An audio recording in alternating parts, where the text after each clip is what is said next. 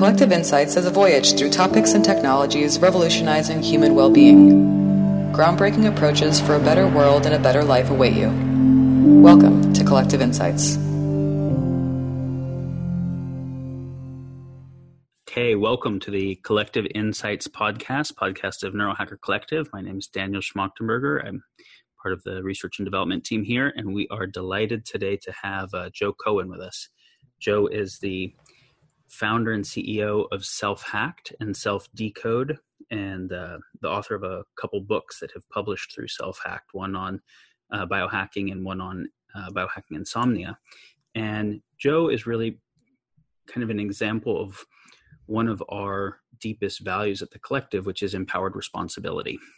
He had health issues that were complex and unsolvable through the traditional methods and not solved by the doctors and therapists that he went to see. So he just started a deep research project to figure it out himself. And years and many insights later actually did come to robust health in a way that medicine hadn't presented to him. And in the process, had that become his offering to the world. So the reason for the name Self-Hacked is his publishing website is offering key insights into supplements, vitamins, biomarkers, pathologies, diets, all different things relevant to health and wellness, and is really becoming one of the premier information publishing websites for integrative medicine and biohacking, but really intended to help empower people to figure out their own health. And Self-Decode is a newer offering that is a biometrics platform to give people insight into their own genetics and biomarkers.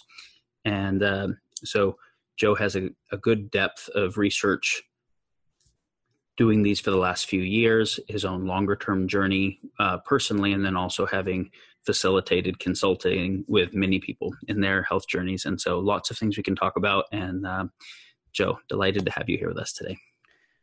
It's great to be here, Daniel. It's a pleasure. So one of our core kind of themes, values at the collective is this concept of empowered responsibility, that even when you're working with doctors, it's your responsibility to find out what are the right doctors, to get the second opinions, to understand what they're talking about, to implement the things that are appropriate. Since this seems so core to your work, would you just share a little bit about, what your aim in empowering, educating people in relationship to their health is? Yeah, I think we have an issue here where the medical system is, the way it's established now is you go to a doctor for about 5 minutes. And I think there's too much data from an individual. An individual will have too many symptoms and too much data points for the doctor to actually understand everything in 5 minutes, even if they knew everything. So if they were a perfectly intelligent and perfectly knowledgeable person, it would still be a problem to get all the information in 5 minutes or even in an hour. And so for me, I would have never been able to go to enough doctors to figure it out. You go to a different doctor, or if you go to the same doctor, in general, the doctor, it gets very expensive as well. And I didn't have money back then to just spend tens of thousands of dollars just, with doctors and doing unlimited tests and things like that. So I went to a few. I wanted to see what was going on. And I just got the sense quickly that I wasn't going to be helped by the conventional establishment, and the alternative, I didn't think I was going to be helped too much either. And I just felt like the only way for me to get better was to understand the body from a very deep way, like the biochemistry of the body, better than any of the doctors that I've went to. And that didn't seem to be very hard because a lot of doctors actually didn't know that much about the human body. It was just, they kind of forgot everything once they finished medical school, and that was that. They know a lot about maybe certain medicines and things like that, but I wasn't into fixing my problem with drugs anyway. I didn't think that was the optimal solution. The vast majority of the drugs. So for me, I thought I needed to learn about the body in an in-depth way, and so I would just plow through scientific studies, lots of abstracts, a lot of them full studies, but just plow through as much information as I can. And but then I realized that I have all this information, how can I should communicate this information to other people, because I didn't see other websites that were doing that. I saw people giving shallow information, or like there would be like this concept in the alternative world or paleo world or whatever world, and then it would just get regurgitated. It would kind of go viral. And so every couple of years, it would be a different concept, like leaky gut. Okay.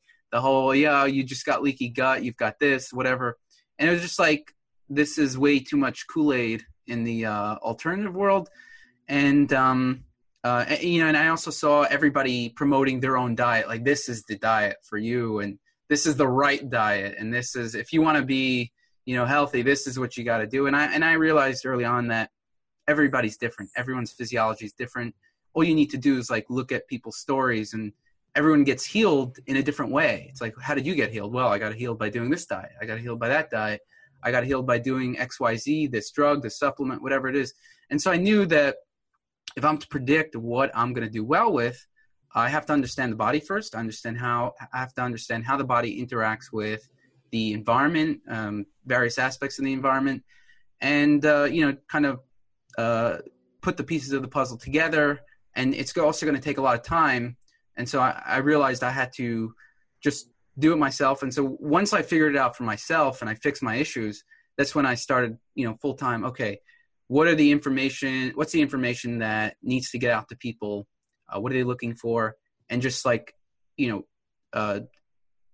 create really, really in-depth posts so that if someone's looking for something, they don't need to spend 100 hours doing research, even if they were able to. They could just look at the post, see it, scan everything they need to know, and really understand the topic in like 20 minutes or less. Mm-hmm. So that's where Self-Hacked was born. I think I remember seeing your site when it first came out like 4 years ago.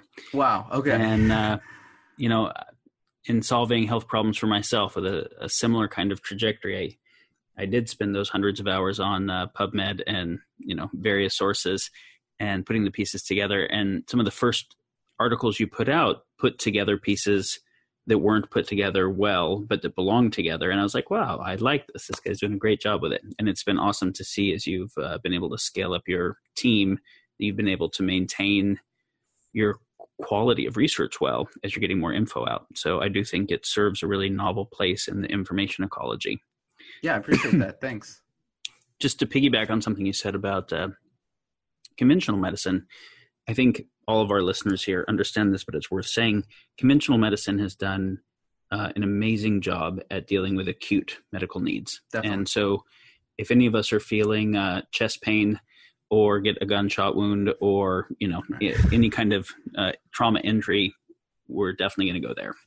Or even something that could be surgically removed. There are some my personal belief, there are some cancers that if you could just surgically remove it, it might be a better option than, trying to eat a lot of kale or something. Yeah.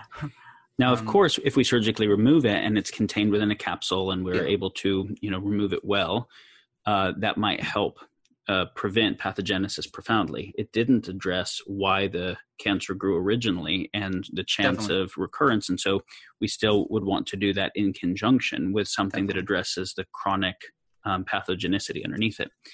And the functional medicine world, the naturopathic world, is doing a better and better job of this, but it hasn't had the same kind of research funding as, say, pharma has. And so what the doctors largely get to study that has good science is what some biomedical, mostly pharma, gets to put a huge amount of money into research, which is never really going to be preventative or curative. It will mostly be symptom management. Yeah. And most of the doctors, even that are doing very earnest work, are specialists. And when we see chronic illness, it's across many different systems. And, when I would do intake with people, I don't know about you, to do a good job getting their whole medical history, getting all the symptoms, doing the differential diagnosis, looking at all the labs and making sense of it, making sure we didn't miss much. It was hours. Yeah. In the initial eval. Yeah. Yeah, I agree. It's a tremendous amount of time. And if your time is very valuable, then you want to, you're going to have to charge for it too. Right. And so, I kind of started feeling bad as I started charging more because I have other things I need to do. And that's why I started to realize that I needed to start building systems that people can use that are cheap, that they can start figuring out the issues themselves instead of me, spending 10 hours on each person and charging a lot of money. So if you don't mind, just short version, walk us through your health journey here. Okay, definitely. So I guess when I had like just chronic issues growing up, I like as an adolescent, I didn't realize it was a big problem. I never thought I had an issue, but I'd be like tired or something like that. I after a meal, I'd start getting tired. And as I started getting older, the issues only got worse, not better. And so, in the beginning, you just don't know what other people are experiencing. And then eventually you're just like, okay, something's, I was kind of biohacking from a young age, but I was, I guess I didn't have enough knowledge or, just wasn't mature enough to really do it in a way that was effective. So I had issues, as an adolescent, probably from the age of like 13 already. And as I got older, it got worse, but then I was doing different things kind of to modulate it a bit. But then at a certain point, I tried a really bad experiment, and I just knew it was at a certain point where I had a health meltdown. I knew that it wasn't normal. Like, this is completely out of the norm. And I'm also a very curious person, intensely curious. And I'd be the person to ask people. I must have asked like 500 people. So do you get tired after meals? Right? Because I want to know what other people are experiencing. And most people would say, some people would say, yeah, sometimes. A lot of people would say, like, yeah, they had some issues, which kind of made me seem like I'm more normal. But I did get the idea that it was more outside the norm. And so, after, and so I was doing other experiments. I was looking at other blogs and, trying other things and seeing, what I kind of gave it a chance. Like, let me try out these things that other people are saying. And then at a certain point, I realized that the people I was reading the information from knew less than me. So I thought that I also realized that everyone's different. So I can't listen to people necessarily just as like a kind of template. I mean, I realized that the way I had to get better was two things. Number one is understanding the body as much as possible. Number two is just experimenting with literally everything. I had the assumption that if I experiment with 500 things, right, just try everything, whatever, even if whether I know it's going to work for me or don't, or I think it's a low probability, if I just go through everything, start with the higher probability stuff, but then just go through everything. If only 10 things work for me, then that will have a massive impact over many years. So at a certain point, I decided to just systematically go through everything that I could get my hands on, or anything that any experiment that I could do, I did it. And I can get like pretty focused and intense. Like when I've got a goal, I'm very goal oriented. So when I have a goal, I go for it. I shoot, and I go full hog. So if I'm trying to diet, I'm going to do it fully. So I would like experiment with every single food item. And what I would do is I would try to take that food item in like massive doses. Like a massive dose. So if I was saying, okay, let's see if I react to bread, I would eat nothing but like a whole loaf of bread and see how I felt. Let's see how I react to this. And I would just try it in a massive quantity. So part of that, what I realized I needed to do was go through everything and do it in like a high dosage and one at a time, see how it worked. And so that was one realization that I had. Another realization that I had was, can I ask you something about that? Yeah, sure. And then we'll come back to the other realization. So we obviously have a number of different chemicals that have U-shaped response curves, where in a low dose it does something that is actually pharmacologically different, not just of different amount than it does in a high dose. If we look at low dose naltrexone compared to full dose naltrexone, sure, they're totally different creatures. Okay.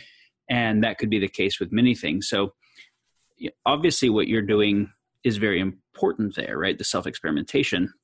And you have to figure out what metrics am I tracking and which things do I think should show up right away versus how long, and how do I control for other variables. So N=1 is a tricky thing to gain insight on.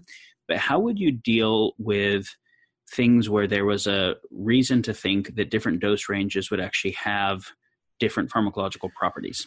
So I always tried. I first started at the lower dose. Sometimes I would get impatient and just go to the higher dose. But I think the higher dose is important for me. Now, this is not something I necessarily recommend to everyone. I think now I kind of my goal is to give people better information so that they don't have to go through what I did. But I guess when I was doing it, the information wasn't there. I did the same thing, by the way, so I'm smiling while you're talking. But what I did was I started at a lower dose. The problem when you do something at a lower dose is all this kind of background noise, right? So you can take a supplement and there's just a lot of background noise. And so you don't know how it's affecting you. So you double the dose, see how it is. Okay, there's still background. I think I'm feeling something, but I'm not sure. You double it again. And then, a lot of the times it'd be like, holy shit, okay, I know what's going on here. I understand what this is doing. Time to, and if it was doing something that I thought was like good, then I would take it at a lower dose. It was like, sometimes it could be like, okay, this is good, but it's a little too much for me. But at least I knew what to look out for when I took it. So, forskolin is a very powerful substance. And, that if I was just taking it on a low dosage, I wouldn't notice the effect, right? But when you take it at a high dosage, all of a sudden you start noticing all these effects, and then at a lower dosage, then you could see, okay, I'm actually have a little bit of this effect, and it's actually not bad at all. So I think it's important to do the low dose and then do the high dose if it's not going to be dangerous. I was a little too into risk. I was a little too risk prone, and I did some more dangerous experiments that I don't recommend other people do. But essentially, I think you start at a low dose and slowly work up. I think that's fine for most people. So what about the topic of different pharmacology at thresholds? So just examples, say we take methylene blue at a very high dose will become antiparasitic, right? Antimalarial. At a low dose, it's not going to have that function at all. It's actually going to be, the effects that someone might get are going to be ATP optimization. So it's actually a different pharmacological curve at threshold. Hydroxychloroquine will be antimalarial at a certain dose. Below that, it'll just be anti-inflammatory. So do you study the pharmacodynamics enough to know where those thresholds are beforehand? Yeah, I think methylene blue is actually an exception to the rule. It's a good example of the exception. I don't think if you look at 500 substances, most of them are going to be like methylene blue. But that happens to be a good example of something at a high dose, which has antimicrobial effects. It increases serotonin. At low doses, it has a very different effect, more mitochondrial. So that's kind of where the knowledge also comes in. If you're just going into everything blind and you're just like, all right, I'll try this, that, and the other, then that could be a problem. You want to go into it with some information, of course. And then with methylene blue, like we have a post on that. So if you read it, you'll see, okay, in the low dose, it has this, and the high dose, it has that. So going into it with a bit of information, I think is important.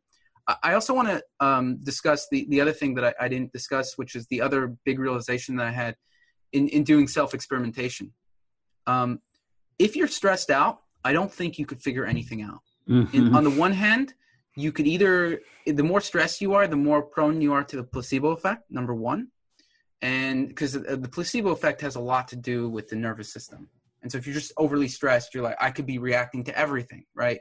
And so a lot of these people who claim they're reacting to everything, I wonder sometimes if, almost all the time, their nervous system is just out of whack. It's completely elevated. It's overboard.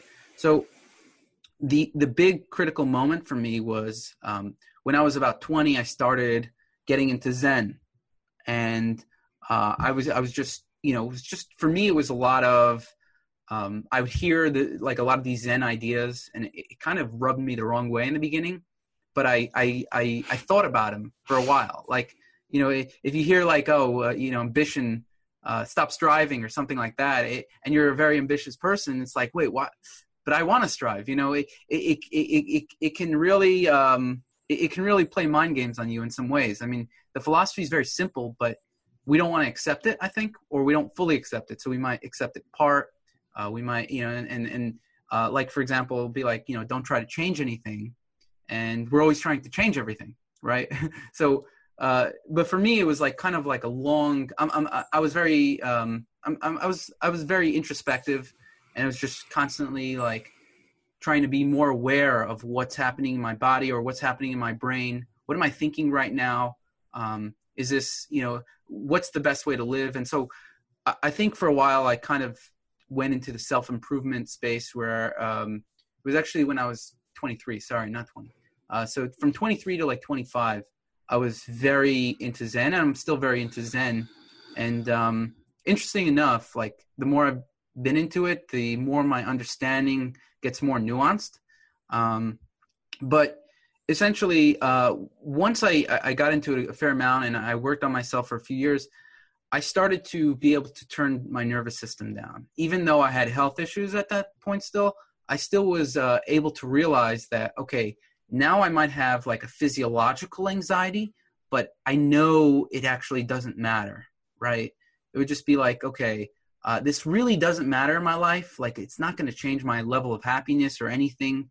And I shouldn't really be stressed about it. But then I'd have just a physiological anxiety. And I knew that, okay, I've got to take care of the physiology. But in some ways I was like very calm. Mm-hmm. And so once I figured out how to just kind of, not be stressed about things, that's when the big improvements came, because then I was able to test out things and the placebo response went down a lot. And just in general, when your nervous system is activated, it's the same thing as if your body thinks you're in a situation where, like your prime, when you have your nervous system, if you're running away from a lion, you don't notice if you got a cut, right? And after that, once you calm down, you chill out, you're like, oh, wait a second, I'm bleeding, right?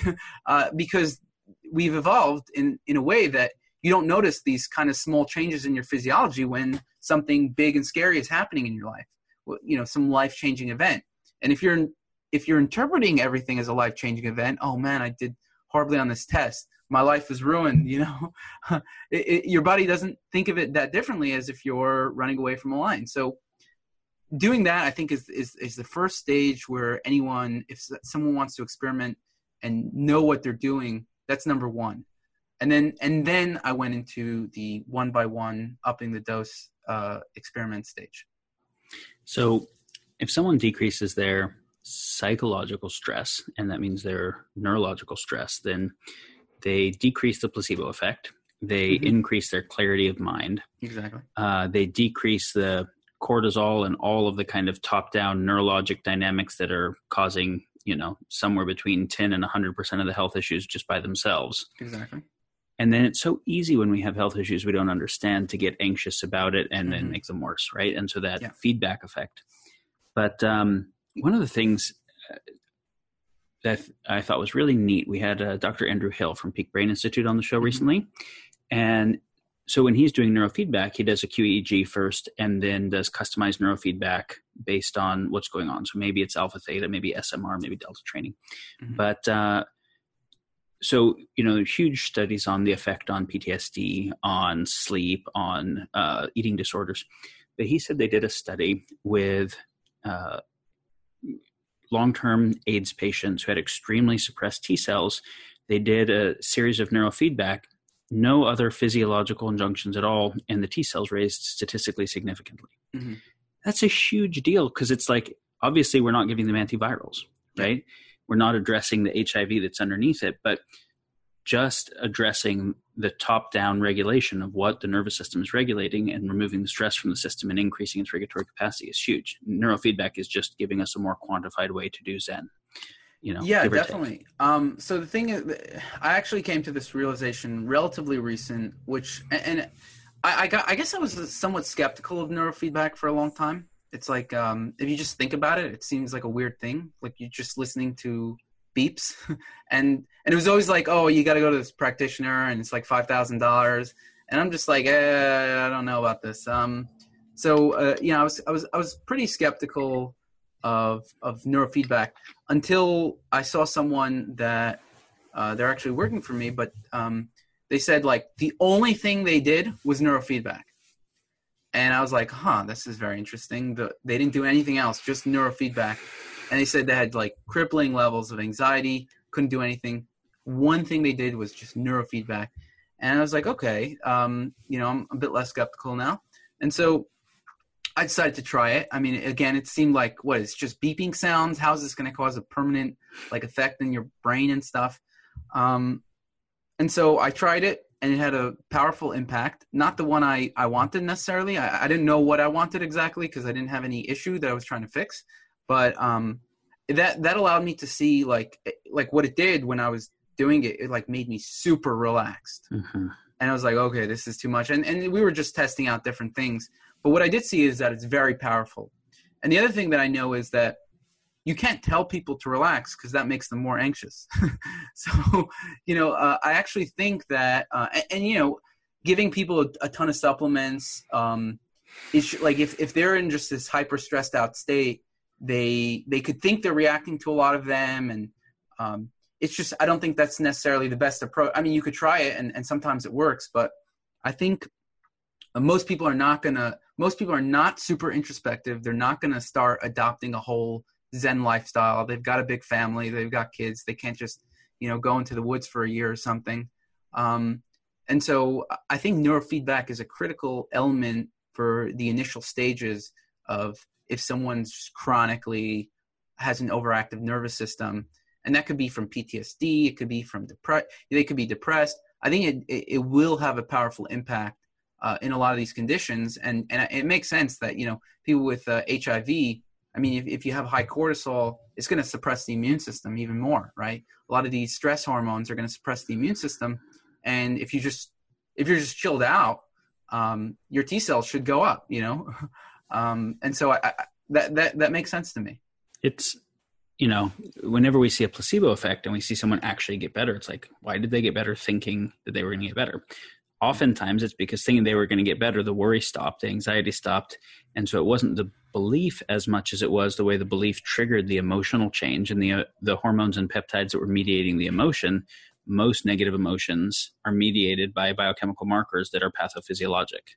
Exactly. And so whether you get better emotionally because you believe you're going to get better, or because you're doing Zen training or neurofeedback, or because like Norman Cousins, you watch lots of comedy, the net change is actually the emotional chemistry. Yeah, definitely. And the issue with neurofeedback, of course, is it's just very expensive to go to 20 sessions by a physician. So naturally, my mind got thinking, and I was like, why can't you just rent out a device, make a course, and have people watch the course? And then you could also have like a webinar where people do it together, right? So this way you can scale it. It's still in the idea stage, but I think that if something's going to be more mainstream, it can't be $5,000. I think Andrew Hill charges like $7,000 or something or more. I don't know.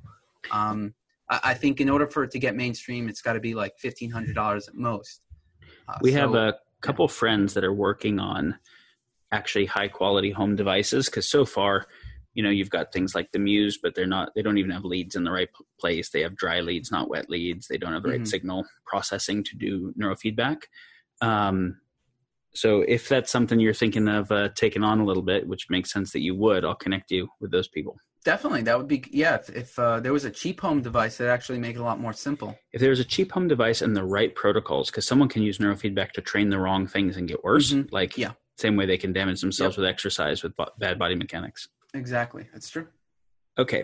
So one of the other things is that when someone has an undiagnosed illness, which so many of the kind of chronic inflammatory autoimmune-ish illnesses are like, or even if it's diagnosed but it doesn't have a traditional cure, there's just so much stress thinking about life getting worse and not knowing what's going on, and the anxiety makes it worse.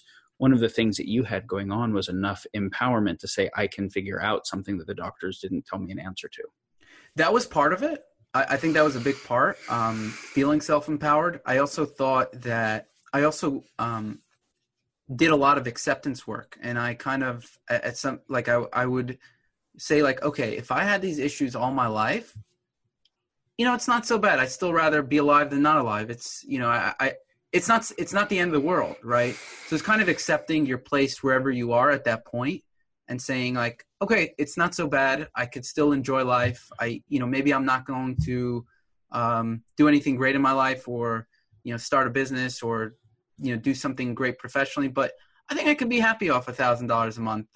I think I'll just, chill out, whatever. I'm just not I won't get anything done. And I'll be tired. It's not the end of the world. I'll sleep more. I'll I don't have motivation, but that's also not the end of the world. It wasn't. I just kind of came to an acceptance where it's not the end of the world. But obviously, everyone wants to get better. So no matter how much I would tell myself, it's fine, just whatever, accept the situation you're in, you're still going to try to get better. And so that's what I did. I was kind of like, accept where I am now, but I understand that my body's always going to motivate me to learn more and to figure this out until I'm completely better. And that's what happened. I think as most wise people do, you worked both sides of the serenity prayer, right? Accepting that in the moment you couldn't change it, maybe you wouldn't be able to. The anxiety dropped, which actually empowered you to change it. Exactly. Well, it allowed me to be in a place where I wasn't like in a fight or flight all the time. Like, I got to change this now or tomorrow. I've got a test in 2 weeks, or, I got to be fixed before the test or something. It's kind of like, all right, I'll figure this out. And whenever it happens. So let's talk about how you studied. I think this is an important topic in kind of people taking responsibility for their health. If we go to your website, there are insights that you talk about that come from genomics and from epigenetics, from cell biology, from rheumatology, from parasitology, from toxicology, from microbiology. It's a lot of domain disciplines, right, to understand how the human organism works. Did you have a formal university training in some of the sciences? How did you go about studying the other ones? Talk about that a little bit. So, I guess what I did was, so first I was thinking about going to graduate school. So I did take the pre-medical courses. Those were helpful. They gave you a background. I didn't actually go to any of my classes though. And I was just like, I didn't study as much as I should because I was just focused on like reading as much research as I can. I guess what I did was simply like, I would read a study. There'd be a term I didn't like, probably like in the beginning, it was like, I don't know what half of this, like, I don't know what every other word here means. And so I would just like look up every single word. And kind of, in some ways I would just start memorizing things. I would watch some videos. So if there was a topic, I found actually pictures to be very useful. Like from a picture, you could figure out quite a lot especially when it came to biochemistry. So it'd be like, there would be like some biochemistry, like this pathway goes to this pathway and that pathway. And it's like, wait a second, you just need a picture of it. So you just like Google, you could just type in, let's say, mTOR, find the pictures. And all of a sudden you're going to find pictures of everything related to mTOR. You'll see like all the diseases it's associated with, all the different pathways that lead to mTOR, even a lot of supplements that activate or inhibit it. So I think pictures were useful. I think videos were useful as well. For people who haven't already studied, when you say pictures, you mostly mean infographics, right? These are the biochemical charts that show scientific infographics mainly. And I would just like look at them a lot, and that would like really give me a bigger picture. Super useful. Videos were I would just like listen to videos on double speed, and just like because sometimes videos could be slow. And that can like give you an idea about, like, so if you're studying the mitochondria, you could read a Wikipedia post about it, but if you watched one 10-minute video, like a solid video, you're going to understand the mitochondria very well. And so I think like visually, I think that's important. And then I just think like hitting it from both ways. So first you're like just trying to read the studies, and then you're obviously not understanding everything. And then you go to a picture, you go to a video. I mean, again, the goal of Self-Hacked is to make all that like way, way simpler, so that, because even Wikipedia is extremely tough to understand if you're not familiar with the domain. So I actually think now, if I was doing it, I would first read, and I'm not trying to just, plug my own site here. I would first read Self-Hacked, because that's if you read all the posts on Self-Hacked, you're actually going to get a broad understanding of science at this stage. And that's, if I was starting out, I would just like, if I wanted to understand the body, I would start out doing that. And then later you can start looking, and we have images there as well. Later, while you're reading it, if you don't understand something, you can watch a video, look at an image. Then once you finish that, I think at that stage you should have a decent idea, like it'll give you the background, and then you could start reading studies. And then if you don't know something, you could look it up. That's what I would do at this stage. Okay. So for the audience, I'd like everybody to just kind of take note of something here. So there are many areas related to health, wellness, pathology, nutrition, personalized medicine related to people's genetic predispositions and biochemistry that Joe does have insight that specialists in the areas don't have. And this is how it's trained. And it's actually realizable for everyone. So there's a psychological predisposition that says, I'm actually going to test all these 500 things on myself, and even if only 10 work, right? Notice that means I'm willing to accept a lot of failure and put in a lot of energy for the upside. So there's more upside weighting than downside. That's part of the psychological disposition. And then there's willingness to actually apply a lot, pay a lot of attention, and study a lot. But what does study a lot means, right? Like some people don't think themselves intelligent enough, but to just get a sense, you're reading something, you don't know what the word means, look it up, go back to that sentence. Yeah. Try and find a video on it, see if it makes sense. And it's amazing how if one actually does take the time to study, where they're just trying, most people have enough trauma from school around the topic of study that they associate it with doing things they don't actually want to do and a lack of freedom. But if you realize, hey, I actually want to do this to increase my power and capacity in life, whatever the topic is, but even in an area that's as tricky as medicine, you can gain a tremendous amount of knowledge fairly quickly. Yeah.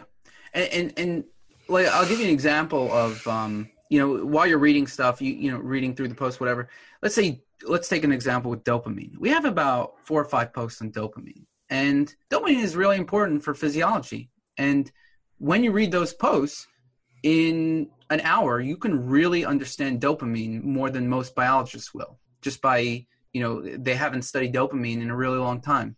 We actually give a technical test to our writers, and a lot of PhDs don't even know what the neurotransmitter, they'll get wrong. Like, they don't know glutamate is a neurotransmitter, or that GABA or dopamine or acetylcholine. They'll get that question wrong. And so, and these are researchers, doctors that are the same. So, if you're going to a doctor or you think, oh, someone with a PhD, they must know everything about science, it's actually a misleading thing. You will know more about dopamine in 1 hour than anyone that any doctor or PhD that you spoke with, unless they're a researcher on dopamine. Yeah. So, and why is that important, right? So now you know about dopamine. Why is that important? Because there's a lot of supplements that increase dopamine, and you want to know if you're low on dopamine, then you want to take things that are higher in dopamine. Now, the qualia, which the neurohacker, everyone listening to this podcast, I'm assuming they know that that's what you guys sell. Qualia is a supplement that is going to increase dopamine. It's generally, as I understand it, it's more of a dopaminergic supplement. So most of the people are going to do better on higher dopamine, on increasing dopamine. But, if you just read about dopamine, you will clearly see if you think you should improve it or not. Now, we have something in Self-Decode. I took it down in the short term because it's not fully fleshed out. But it's something that, you put in your symptoms, and we'll tell you if you're high or low dopamine. People complained about the feature because it wasn't fully fleshed out, so that's why we took it down. But essentially, if it, at this stage, you can just, you could read through the posts. We do, if you have your genetic sequence, we also have a lot of genes related to dopamine that we categorize. So we have like gene packs, and you can look at all the genes related to dopamine and see, okay, is there any problems with these genes? You could read through them as well. That's kind of more of a personalized take in terms of what's your underlying genetics. Now, if you don't have any genes that are going to cause low dopamine, you might just be living a very unhealthy lifestyle and still have low dopamine. Or just, it doesn't show up with those genes. But there's quite a few genes on dopamine. So yeah, and that will allow you to know which supplement you will do well with. So again, for those listening, if you do your research and you find a really good functional medicine doctor or integrative doctor, and particularly one who does a lot of ongoing training and maybe even has a facility where research happens at their facility, they will be a universe different than most any other doctor that you have worked with, and you will spend a lot of money going there. And if you can afford that, then and you have need to, very useful.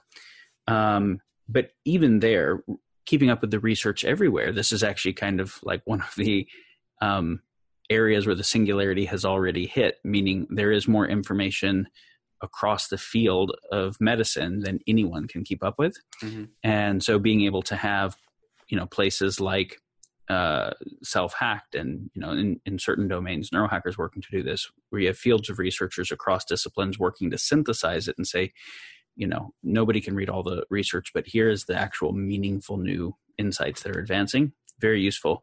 But, this was a core thing that my dad always emphasized when I was a kid, which was if you don't understand auto mechanics or you don't understand medicine and you go to an expert and they tell you what you need done and they have financial incentive in a particular way, then you just have no power in this scenario. And we're not speaking about malintention. We're speaking about a system that only gives doctors 5 minutes with people and doesn't give them time to do ongoing research and drives them to hyperspecialization when there are cross-domain issues. So this is just systemic, right? Every kid who wanted to be a doctor wanted to be a good doctor. But this is the more you ultimately, like whether the therapy works or not, it's your life, not the doctor's life, your health. And so the more you know about it, the more you can even ask intelligent questions, monitor it, ask about alternatives. And one thing I'll say for sure about the sign of a good doctor is a good doctor wants you to be very well educated. They like your questions and they're happy to say, I don't know, if they don't know something, and be engaged in the research with you. If you have a doctor who says, I'm the doctor, you're the patient, like shut up and do what I say, then instantly fire them. Right. Exactly. So you guys are going to get more into content now? Is that something you're going to focus more on now? Well, within specific areas, like, when it comes to neurotech, we're starting to work on curating neurotech. Mm-hmm. So if we look at transcranial magnetic stim or transcranial direct stim or low-level laser therapy or whatever, anything that will actually meaningfully enhance some aspect of psychoneuro capability and health and wellness and performance writ large, we want to create products where there's a need to, because we don't see anything on the market that does what we want. But we also want to curate products and services that we think are best in class and meaningful. But as you know, it's actually not trivial to know what something does, because you can see a clinical trial that shows that some markers affected beyond a placebo, but you don't know what other markers were negatively affected that weren't included in the study. You don't know if it works through pathways where when you stop using the thing, you've created dependence, and so actually making sense of a topic takes some deep work. And so what we're specifically looking at is being able to do that deep interdisciplinary sense making of all the science and research and human experience in the quantified self field to be able to curate the products and services that will actually be meaningful for people. I agree. That's why to create these posts, to create like really interdisciplinary posts that are very thorough and concise and everything, it actually takes a lot of work. And it does. The interesting, we didn't speak about this before actually, but you were telling me that you had two people in Portugal. You have some researchers, writing content. You had two scientists in Portugal. The funniest thing is that I interviewed a guy yesterday, and he was from Portugal. I was like, he passed through all of our cognitive tests, the technical tests, and I see he worked for Neurohacker Collective when he sent me his resume. I'm like, what? Yosha. Jose? Uh-huh. Yeah. So I was like, oh, interesting. So he was a neuroscientist, and he did well on the cognitive test. He did well on the technical test. It happened to be funny because we got him through like a random way. He came to us, and like you were telling me that you had these scientists that were doing content. It was just hilarious that I was like, oh, wow, this is really interesting. I'm happy to hear that. The project he was doing, he did a brilliant job, and then we just completed that project. And so we didn't have an ongoing engagement for him. But if I did, I would have engaged him further because he did wonderful work. So congratulations on finding him. Well, he still has to complete a post. Yeah. But essentially, it was just funny that, to find these people who can do interdisciplinary work, it's not an easy job. We didn't have them writing. It was just research, because as we make the products, we actually do. So we have, a number of more products that are almost ready to release. But as we're doing products, we do a literature review of all of the research on each ingredient. And so, and if you Qualia has 42 ingredients, but that was 42 from an initial database of 500 that we started with that work on mechanisms related to the things we wanted. And so to do a full literature review on all of those is a lot of work. But that's what gives us the basis to create safety data sheet and to look at the synergy between the mechanisms and ensure for positive and not negative synergies and absorption pathways and all that. I think that's very important. I don't think any other supplement companies are really taking the time to really do all the research and make sure, and trying to look at things at many angles as possible. They're just like creating something and hoping it sells. It's the same as content, right? Like if I was creating products that way, we'd have like 100 of them already. Exactly.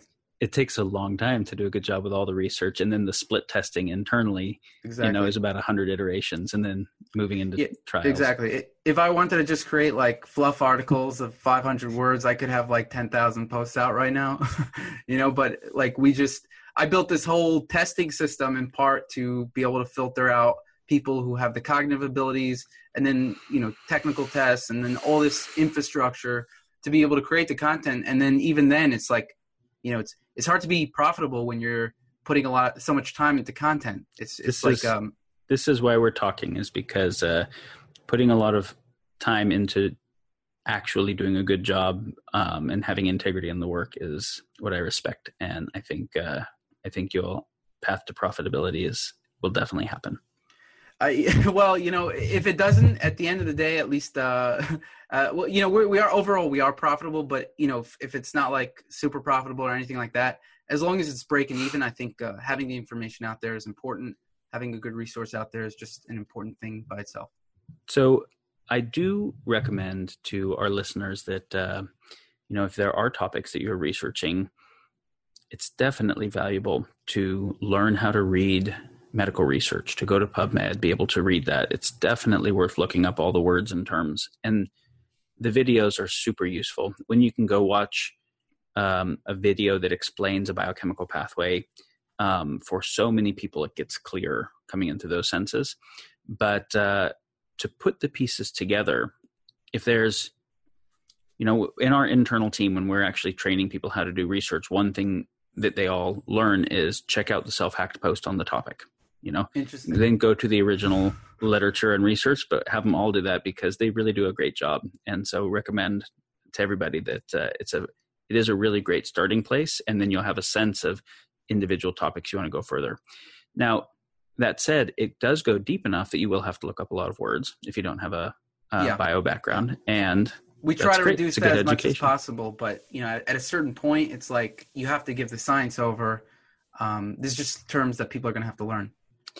So to leave people with some information here, when you were testing on yourself, right? And you said, 500 or whatever supplements, and it wasn't just supplements, right? You tested neurofeedback everything. And lots of things. How would you test? So you mentioned dosage, but were you looking at physical biomarkers, looking at cognitive performance and some objective kinds of online quantified mind things? Were you just looking at subjective state?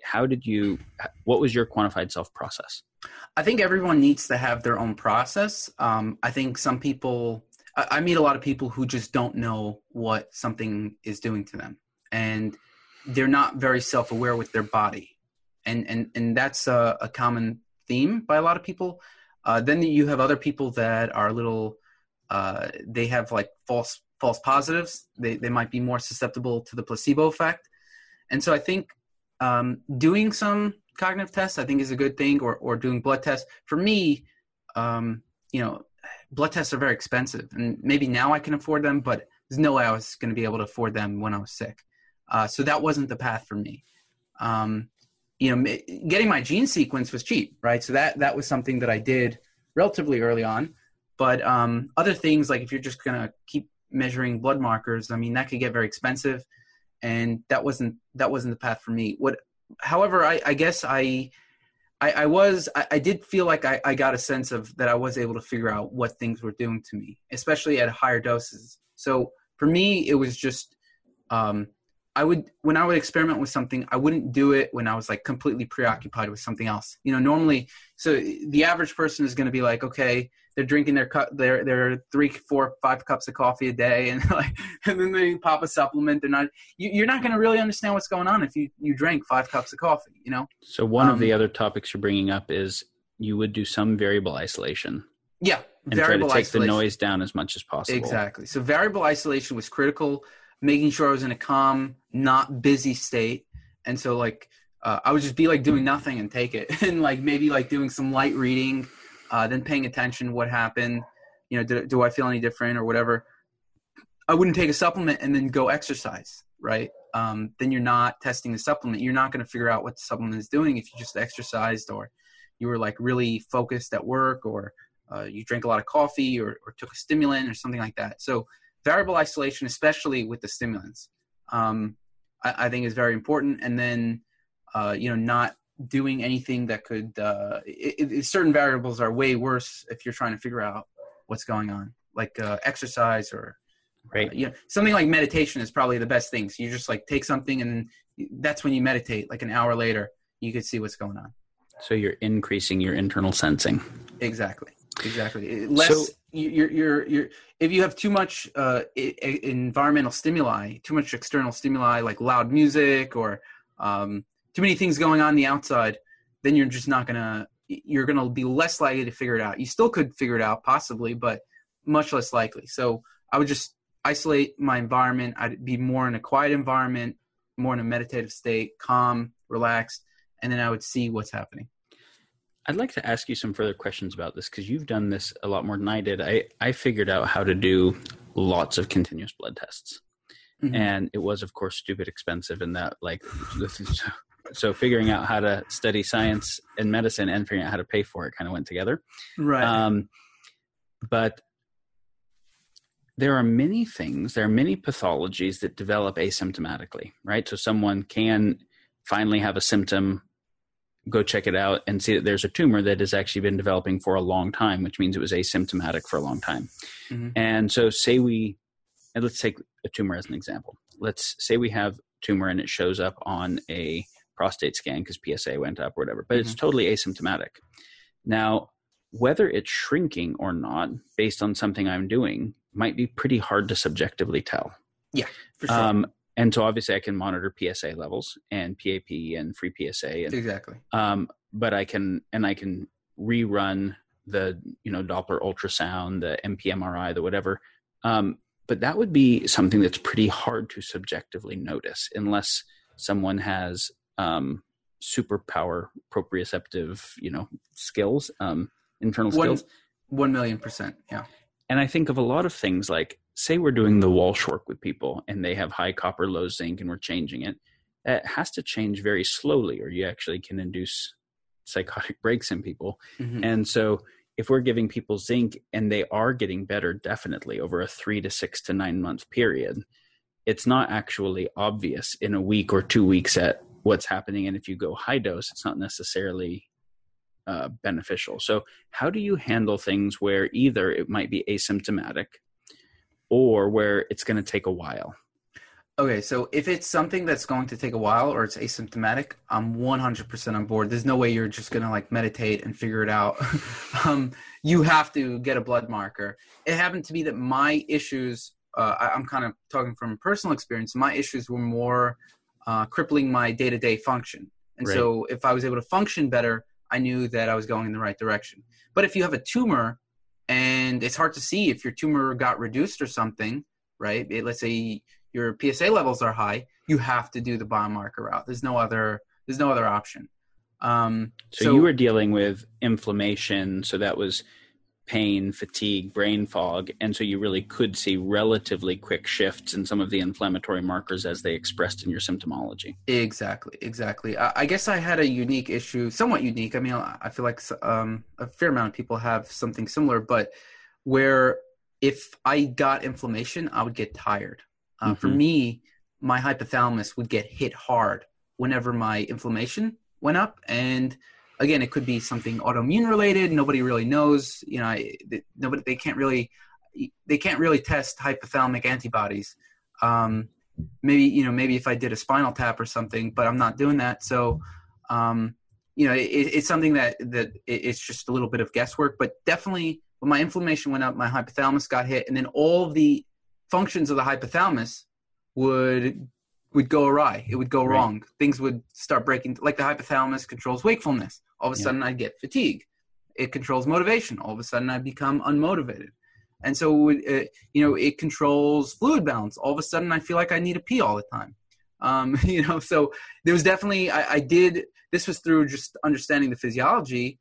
I was like, oh, wait a second, the hypothalamus actually correlates with all my symptoms. And it was just piecing those puzzles together. But if someone has something like, let's say Hashimoto's even, right? You have antibodies to your thyroid. Your antibodies could be high and your thyroid hormones won't change that much. So something like that, it is easy to figure out just by testing.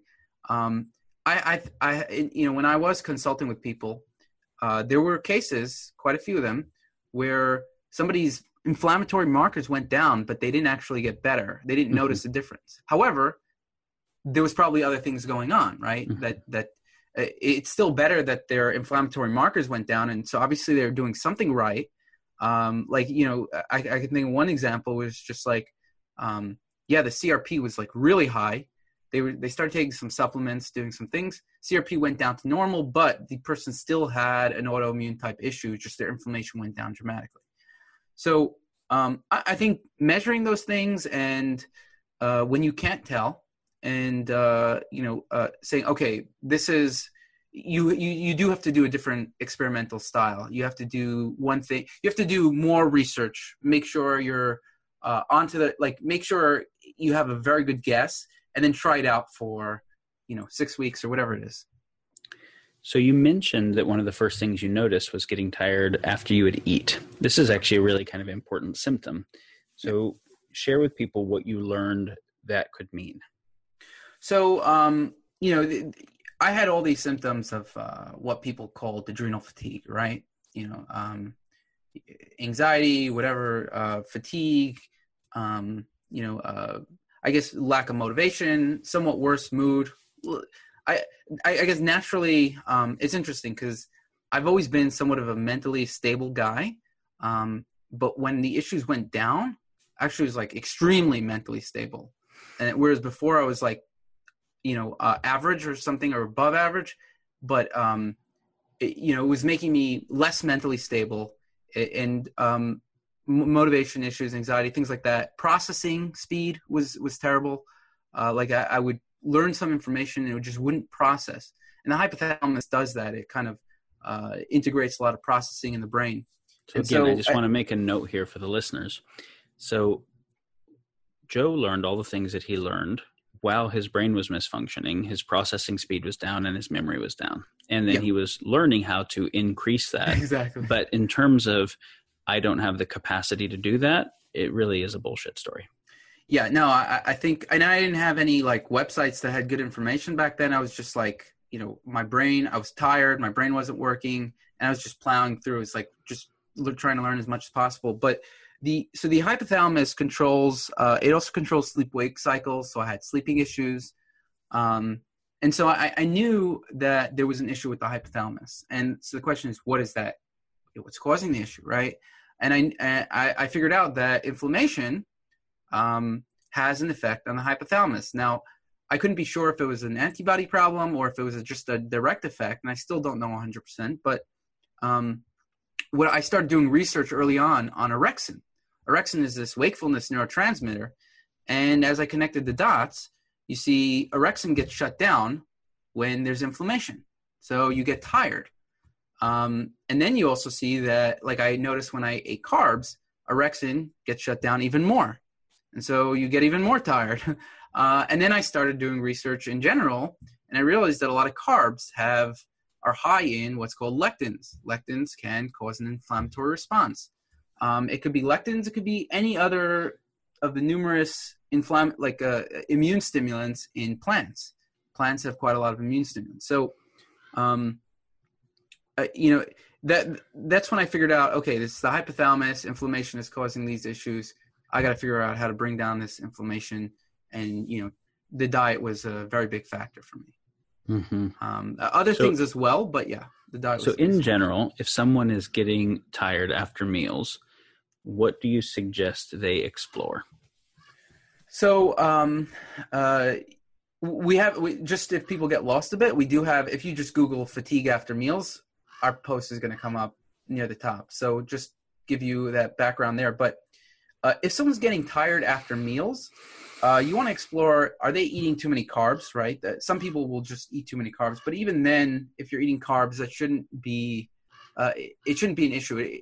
It also depends on when you're getting tired. If you get tired an hour after a meal, then that's probably inflammation. If you eat like a high sugar drink, or if you consume a high sugar drink and then you get tired, or like a high, if you eat just a ton of bread and then you get tired, like white bread, and then you get tired 2 hours later, it could be like reactive hypoglycemia or something. But in general, if you're getting tired after meals, it means your body is probably having some kind of inflammatory response. And that's affecting your hypothalamus. And when you have inflammation, your mitochondria are not working as well, and orexin goes down, which is that wakefulness neurotransmitter in the brain. And some people who get tired after anything they eat, then we're looking at some kind of chronic GI issues. Yeah, generally, I did have a lot of GI issues, but when I stopped eating, essentially most plants, like grains, beans, nuts, and seeds, the GI issues went away. And actually the GI issues went away before the fatigue went away. Meaning like if I stop eating like gluten and like dairy and maybe, some other high FODMAP grains or something like that, my GI issues will probably like go away as long as I don't eat too much. But I'll still get tired. I'll still have other effects. So even if you don't notice any GI issues, it could still be a problem. I mean, people speak about leaky gut and stuff. The question is, what's causing that leaky gut? And if you're constantly eating a food that is giving you an inflammatory response, that's going to cause leaky gut and all these other issues. And that's going to cause inflammation as well. So there is more information on that on your site, fatigue after meals. Mm-hmm. Just a couple tired after meals or whatever. Yeah. Just a couple fun topics that you addressed on your site that were not biochemical. They were biophysical, and they address kind of neurology specifically. Is you address low-level laser therapy transcranially, mm-hmm. and PEMF transcranially. Mm-hmm. And there's a cool little PEMF device that you have on your site. Mm-hmm. So would you tell us about those two things? So I think they're good for different things. When I was reacting a lot to food, the PEMF device did help me. It's called ISIS. Now, the thing is that when it comes to PEMF, I was more enthusiastic about it in the beginning because it helped me. But then I got reports in, and the answer is that people's problems are complex. They buy a device and they think it's going to cure them. So I want to be clear that for me, it helped food sensitivities, but in the end, it was better for me not to eat the foods in general, even though I could reduce the inflammatory response. Were you using the PMF over the GI region? Yeah. So I was using the PMF over the GI region, and it helped at least 50%. For those who aren't familiar, PMF is pulsed electromagnetic fields. So you're getting this pulse of basically a magnetic field. And if it's strong enough, you can feel it. If it's not strong enough, you don't feel it, but it still has a number of physiologic effects. Yeah. So the PEMF was somewhat useful at a certain stage for me. And have you ever used the large, like I have the PMF 100, the large therapeutic devices? No. So it's such a different creature at that range. Oh, you know what? I have used a much more powerful device, not the one you're talking about, but I have used like more powerful devices. Yeah. Profound for joint and, physiology recovery, but also the effect on zeta potential. Super interesting. Yeah. So I think I haven't studied the ISIS one yet. I'm curious too, because it's tiny. It's small. You could carry it around. That's what I liked about it. And you could just like leave it on your stomach the whole day if need be. But the thing is that what I found is that it has very good response rates for people who have like some kind of bone injury. If people have a joint injury, the infrared is much more useful if it can go through. The problem with infrared is often you need a powerful device to be able to, for it to go through more of a superficial layers of your physiology. But some of it does get through. So if you had like it all depends on what issues you have. The infrared device has its own issues. So ISIS is good because it can penetrate deeply into your physiology. The infrared doesn't penetrate as deep. It's more superficial. But the one that we have on the site, we have a few of them that you can purchase. But the one that we link to actually is more powerful and it goes deeper in the brain. But even so, you have Violite on there. The Violight's on there, and then then there's a cheaper one, which if you don't have the money for the Violight, you could just get a CCTV infrared camera, and it does the job. The issue with the infrared also is if you have a lot of hair, it's going to block out the infrared, right? So it's a little tricky. For me, I used to shave my head and I just put it on, and then it was more like it penetrated pretty deeply. If you have a lot of hair, it's going to be more tricky. So, people are asking what device should I get? It all depends on like what the issue is, or if you have very thick hair and a lot of it, it's probably not going to penetrate that well. Have you seen the transcranial laser for TBI systems? Is that what the company's called, TBI Systems? No. For traumatic brain injury, there's a few groups that have helmets that have a few hundred very potent LEDs, and then also go up the nostrils, sometimes in the mouth, in the ears, and over the eyes. And so it's a kind of all-directional saturation of near infrared. Yeah, the Violight does have through the nose, but I haven't seen the ones that go through the ears and nose. I don't know if you want it necessarily going through the eyes. You wanna through closed eyelids. Oh, okay, I see. Yeah, and but the results for TBI have been amazing. Because when you're dealing with TBI, obviously there's a lot of different dynamics that are involved, and you might be needing cerebral antioxidants or neurogenics or neurotophagy, but increased ATP is going to be useful no matter what it is. Mm-hmm. Yeah. So it makes sense. If you have like a ton of lasers and they're shining, or LEDs and they're shining, with a powerful strength, then a fair amount will probably get in. But either way, if you did have a TBI, I would shave your head and do it that way. So you do have a couple systems on your site that you've vetted that are good? Yeah, I mean, like I said, the Violight was pretty good. But again, it goes through the nose and it goes through the head. I think the issue is still, though, if you have a lot of hair, it's not like a massive, like it doesn't have like tons of LEDs. It's just got like just a few. It's got, I'm not sure. I think it's got like 10 or something. I do use the intranasal one nightly. Oh, you do? Yeah. That does have a fair amount of research, but I don't notice anything acutely. Yeah.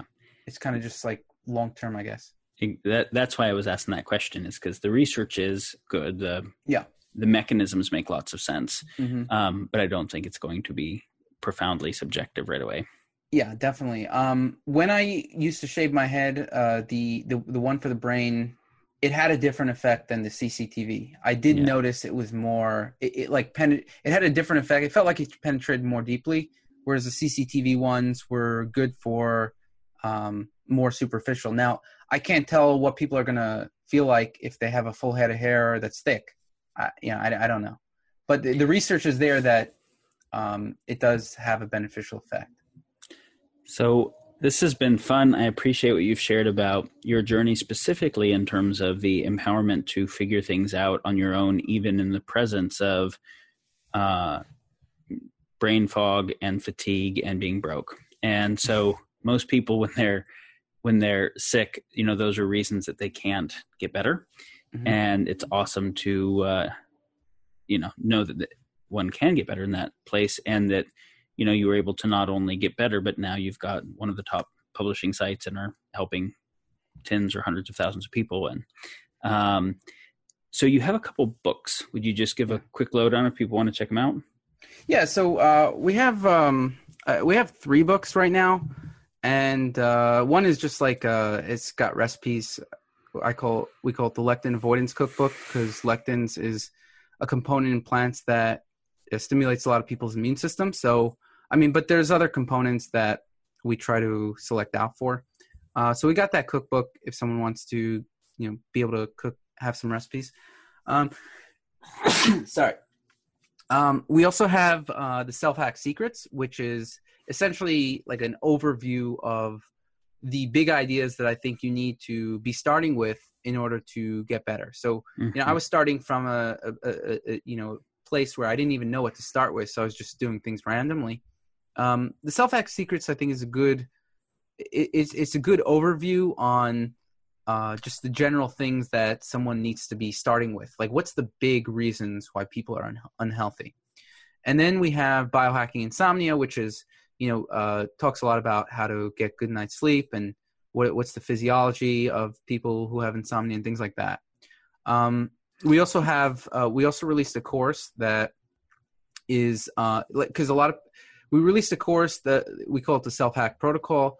Basically, a lot of people had some issues, with diet, right? Mm-hmm. I think diet is an important factor. There's other factors as well as, a lot of important factors, but diet is something that people do need to get right. And everybody's got a different diet. We don't have like a specific thing that someone needs to do. We just have a framework with, going through it step by step, how people need to implement a diet in order to figure out which diet works for them, and so that they can figure out that part, which is a basic and fundamental part. And so we released that recently. We actually closed it out. What we wanted to do was we wanted to first have like a core group of like 250 people, and then work on the course as much as possible, get feedback, and try to make the course as good as possible, see what people are having issues with, and then keep on releasing videos. So we're going to relaunch it in January, and include everything else that people want to know. We're also going to include things that are general, like, stuff about inflammation, stuff in general that people need to get better. And then what else? So those are the main products we offer. We also have a VIP section that I do webinars. People can ask questions, and then we record it, and the video is saved. And so self-decode. Yeah. And then, so the self-decode is good if you got your genetic sequence by a company like 23andMe or Ancestry, and then I think it's a good thing. It's the most comprehensive program on genetics, and that allows you to go through a lot of information and figure out things that are important for you. And so for me, I can give you an example. One thing that I figured out from my genetics, I figured out a couple things, but one thing was that I had a cannabinoid receptor that wasn't working properly. And the cannabinoid receptor actually has a lot of impacts on the hypothalamus. The hypothalamus is the richest source of cannabinoid 1 receptors.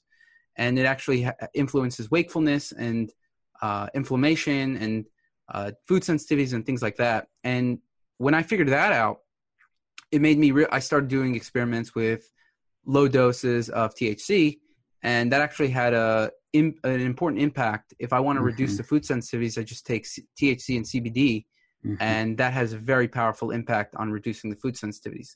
So that's an example where I figured out something from my genes instead of doing just general research, which I was never going to figure out, or just experiments. Because you don't know exactly which experiment you even need to do. How do I know that I should take THC right before a meal? So I think there's a place for information. There's a place for, doing in-depth research on your genetics. And so, yeah, we're constantly trying to improve the genetics. We're trying to, it's a bit of an issue with the genetics because it is extremely complex. And if we oversimplify it, we feel like we're underselling, we're misleading people. But we are trying to, we do have like a simple area where you can understand. We're trying to improve that so people just have like a lot of simple things they can read, and then they could dive very deep into the program, which is, again, the most comprehensive out there. Most other programs are looking at 50 SNPs. We look at 15,000 SNPs, and then we have a substance database of, showing you how the substances interact with the SNPs or genes that are potentially problematic. And then you can like click on the genes and SNPs and things like that. So those are the products we offer. Cool. And yeah. Genetics is, anyone old enough to remember when the Human Genome Project started, and then when it ended, the hope and the excitement of a full personalized medicine where we'd be able to solve everything at the level of the core code and generator function. And we have had almost none of that actually come to bear yet, because we came to realize that there's huge redundancies in the genome. There's combinatorics between the individual genes. Very little is one individual SNP. And then none of that's even factoring whether the gene's expressing or not. And then its expression changes based on blood chemistry from what we're exposed to. So it's complex, but we're advancing, and we're advancing at the intersection of multiple omics, genomics, proteomics, transcriptomics coming together. And one of the ways is platforms like 23andMe, where we can get more sequencing, and like Joe's platform, where people can learn about it and data analysis can start to happen across large databases. And, we look at uBiome and Viome. This kind of citizen science is actually kind of needed here to advance these fields. And even if you don't know exactly what to do with your health just from the genes, knowing the predispositions is valuable. Knowing if you have ApoE4 makes a big difference to what you should be doing in your life. Yeah, there's definitely a lot of like single genes which do have an impact. And then you could just look at things that don't have that big of an impact, but you might put the picture together. But there's obviously like way more to it. And unfortunately, you're not going to like just figure out everything that's going on from your genes. But it is so inexpensive, and there are such valuable insights that can come. Exactly. It's kind of a foundation lots of people should do. Exactly. I would say, go check out Self-Hacked, look at the various things, see what's relevant. And specifically, if you are not sleeping well yet, dive into the insomnia book, because nutrition matters and exercise matters, but none of it matters that much if you aren't sleeping well. So it is a foundational thing to dial in. Okay, great. Joe, this is fun.